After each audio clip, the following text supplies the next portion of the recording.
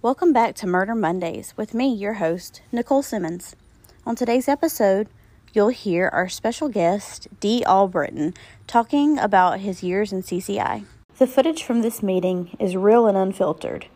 It will sound a little different from a studio recording. My time with D was extremely educational. I hope you enjoy his stories as much as I did. My name is D. Albritton, first name D-E-E. Albritton.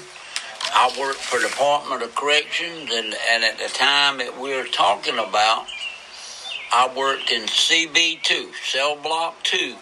We had death row, and we had half of the cell block was for the SSR, Substantiated Security Risk. In other words, that supposedly the 50 worst inmates in the South Carolina prison. And I worked in there. And you were a guard? I was a correction officer at that time. Later I made sergeant and I made lieutenant while I was there. And then I resigned. Were you personally ever afraid of Pee Wee? Not afraid. You had to be very careful. You know, in there you wasn't worried about nothing. If you had to carry him to a doctor, like sometimes we had to carry him to Baptist Hospital or Richmond Memorial, you had to really be careful and make sure you had him restrained, because Pee Wee told me one time that this was his exact words: "I like you, Mr. Albritton, but make sure you got me restrained good, because if I see a chance that I can escape and I got to kill you to do it, I'll do it." And that was his exact words at that time. That's back a long time ago. Wow. Yep. So he, like you or not, his life was worth more than yours. Yes. Pee Wee had no conscience. Now, doesn't that sound familiar? In a previous episode, we discussed how Gaskins brutally murdered someone and then went home and had a bloody steak. A true man with no conscience. Here is Mr. Albritton talking about Tyner's death. Was he feared in jail among the other prisoners and guards? While he was on death row, I don't think they were very cautious of him. But the general population, which was inmates out in the prison, they wasn't scared of him while he was on death row, because he couldn't get to it. Do you know how he was able to get stuff into the jail? So it seemed like so easily, like the C4 explosives and stuff to make a bomb. Somebody brought it to him, because and that come from the correction officers not doing their job. Because if that's another example of like drugs. How did they get marijuana, cigarettes, guns? How does all that get into prison? That comes from the correction officers not doing a very good job. Gotcha. Now, was Pee Wee locked up like 24/7, or was he let out at all ever during the day? Normally they were locked up 23 hours out of the 24. And we had to take them out of their cell and put them on the rec field, and they got an hour of recreation. And then when they came in, they got to take a shower. But Pee Wee was pretty well behaved. I'd say 85-90% of the time. Most of the guys on death row were well behaved, because they were trying to get their death sentence overturned to get life and get off of that death sentence. But no, they wasn't locked up 24/7, because you had to put them on a rec field and let them have an hour of recreation. Now that hour of recreation sometimes was pretty strict. Sometimes we would put them on that rec field by themselves. They couldn't interact with the other inmates. Yeah, I was going to ask and if they sometimes he was out there with a bunch of people. But it was always death row inmates that he was with. It was never with the other inmates. and he was kept segregated away from the other inmates that was in there on death row. Would you say that the building, death row and all, was it like a dungeon? Was it dark? Was it? No, it wasn't dark. They had plenty of lights. It was very lit up. It was small. There's an old saying that when they electrocuted somebody, all the lights in the main part of the prison would dim, but that ain't true. I was there when they electrocuted somebody, and they did not dim, because they was on a separate power source, and that's probably why. I don't know. Yeah. But I've never seen no lights dim.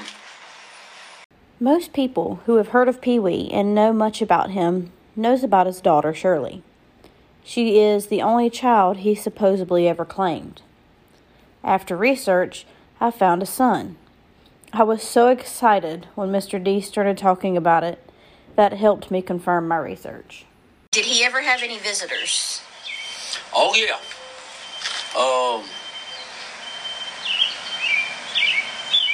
Who was that? I think it was I want to say his daughter come in from Florence, and at one time his son came in till he got in trouble.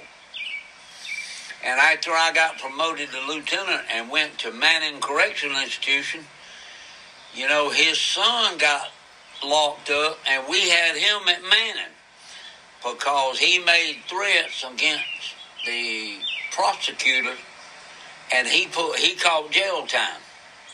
He got mad one time, and I brought him into my office. I was a lieutenant, and I told him, I said, you sit right there for a minute.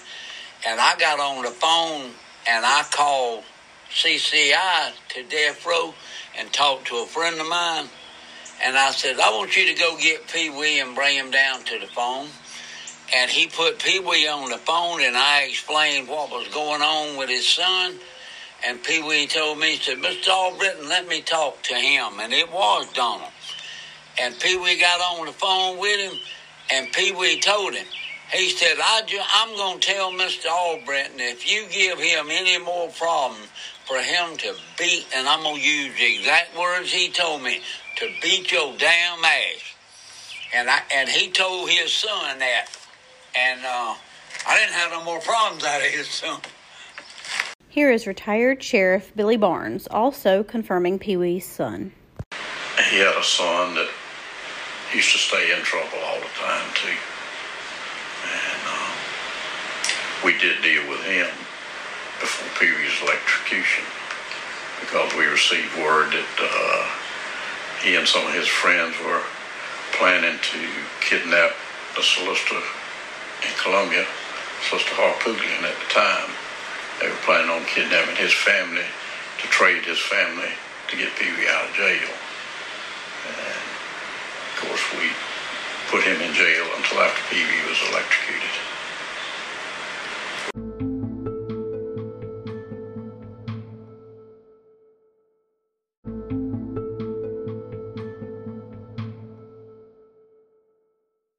Now, did you ever meet any of Pee Wee's? Well, clearly you met his son over at another. Yeah, I met his daughter. Did you have any conversation with them, or what were they like? The son was a young, I'm going to say young jitterbug. He was probably 17 to 20 years old. He was a young kid when he come to Manning. His daughter was on up in her 20s. I talked to him, but I couldn't tell you the conversations we had. When those people were on visitation, and as correctional officers, it wasn't just Pee Wee that was in there. Normally there was 2 or 3 other inmates in the death row visiting area that when they all came in there. Did you ever see or feel that the kids were affected by his behavior? I didn't, but I think they came in there on a positive approach, trying to make their dad feel good. They didn't come out with a hang dog look or we feel sorry for you. They tried to give a good upbeat for him. Because in the end, that's still their daddy. That's right. And the bottom line, it was their daddy. Out of all the reading and research I've done, it says that Pee Wee only ever claimed his daughter. If you Google Pee Wee Gaskins kids, the only person you will find is Shirley Gaskins. Yeah, but he did have that son. And I don't know why he never claimed him. I don't either. I mean, most men are happy to have a son. Oh, yeah, you're right. But he definitely claimed him when he was over at Manning, because I had him on the phone with his son, and he told him, I'm going to have Mr. Albritton. What it was, his son was running around the prison telling everybody, I'll get my daddy. And his son let everybody know that Pee Wee was his daddy. So, yeah, Pee Wee, he knew that was his son. He told me about, that's when when the Supreme Court overturned death row, and he got out, all of them got off death row. I believe this was in the late 70s, I think. 77-ish? Something like that. And Pee Wee was walking out in the yard, what they call the yard, and one of the inmates walked by on his way. He was being released from prison, and he spit and hit Pee Wee with it. And Pee Wee stopped him, and the guy looked at him and said, you're full in life in prison. No, you're on death row. I ain't never got to worry about you no more, or something to that effect. And I guess it was like 3 or 4 years later, Pee Wee got out. Remember, he got out of prison and went back to Sumter, and he was riding downtown Sumter on a hearse. And he pulled up to a red light, and lo and behold, there was that inmate in a car with another guy. And Pee Wee pulled up next to him, picked up a shotgun and leaned over and shot and killed the guy. And Pee Wee said, damn it, I hit the wrong man. And talking about earlier, I have no idea how he got that C4 in that prison. I heard rumors that a correction officer brought it. I don't believe that, because I don't think a correction officer would have been stupid enough to have done that, because whoever it was, it would have come out if it had been a correction officer, and he would have got big time. I believe another inmate brought it in a pack of cigarettes or something like that. C4, it don't take much. I was in the military, and I've been around it a lot. Most of the time, the correctional officer, we would go to the canteen and buy our coffee. But sometimes some of the inmates would sell coffee. And the Department of Corrections would allow them a coffee pot. And Pee Wee had one, and we would give, you got big styrofoam cups.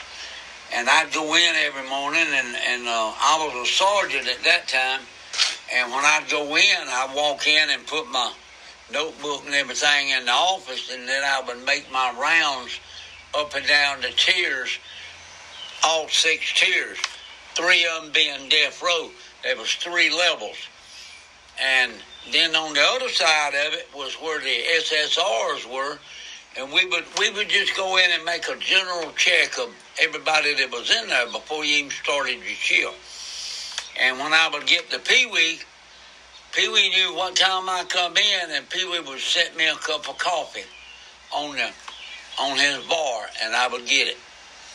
And he would fix my coffee every morning. Yep. You were never afraid? No, I wasn't afraid because he was doing his best to get his sentence commuted to life. Yeah. Now, he did get mad one time at an inmate. I don't know if it's probably documented. One of the inmates, Pee-wee would give credit to inmates, and all inmates got paid every 2 weeks from the prison system. Some of them got $8 or $10 a week. Some of them got $12. Depends on their status. And there was one guy that was getting coffee on credit from Pee-wee, and when they let him out to go on the recreation field, this was those SSRs. And Pee hollered at him. At that time, Pee-wee's cell was right directly in front of the door where they went out onto recreation field. And Pee-wee asked him, said, what you going to do about that money you owe me? You got paid this morning. And the guy told Pee-wee, the hell with you. They ain't going to let you out. You can't do nothing to me. I ain't paying you nothing. But he used a little stronger words than that. Well, we was over in the office. There was a correction officer standing there and heard everything. They let the guy go on out on the recreation field, and because of the type of inmate they are, when they came in, they had to come in one at a time, strip down naked, hold their hands up, spread the legs, and then turn around, and then the officer would reach in and handcuff his hands behind him and then put him in the shower.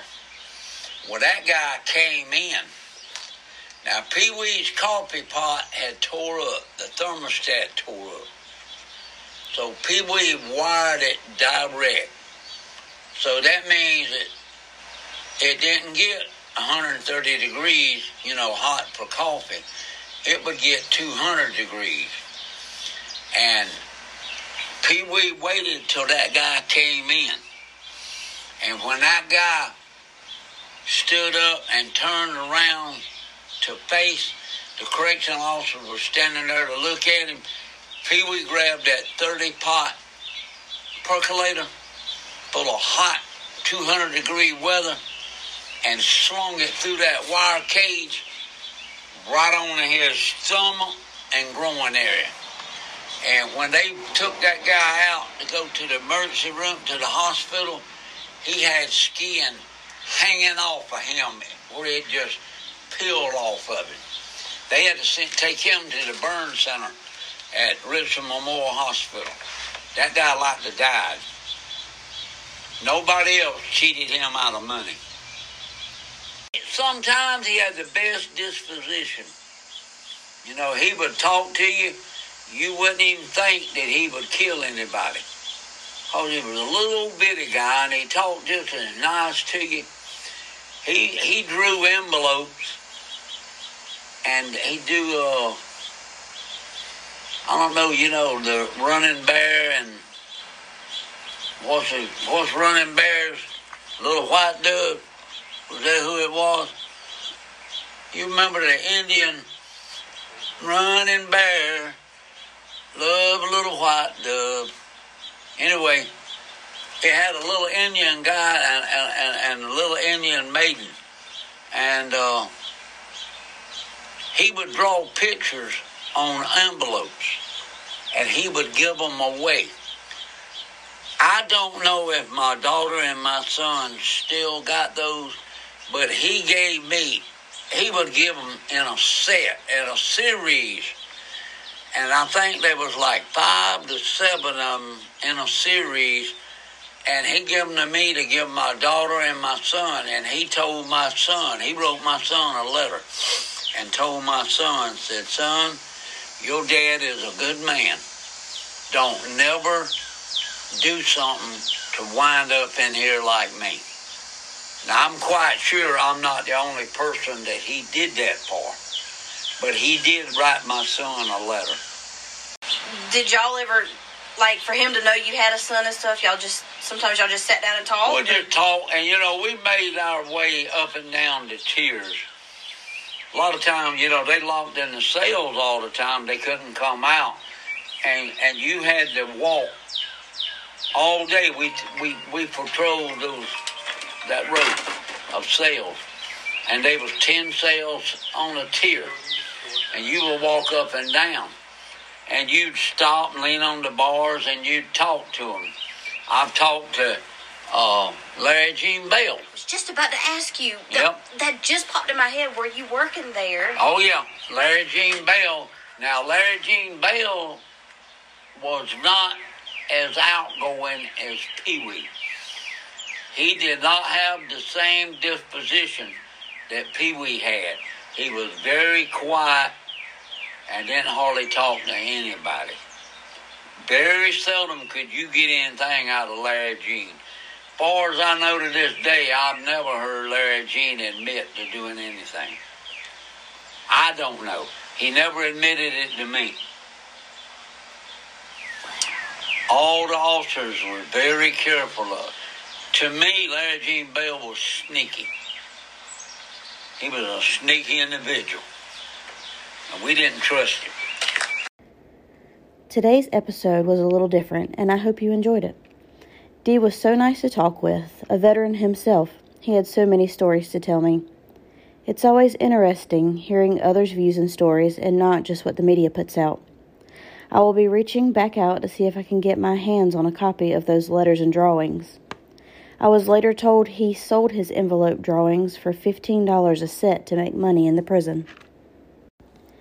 Thanks for tuning in to another episode of Murder Mondays with me, your host, Nicole. As I'm traveling and interviewing for this case, I am doing my best to bring you new info as well. Be sure to subscribe and share with your friends, and donations for travel and research can be made via Venmo to Nicole Simmons 87. Thanks, and catch you next time.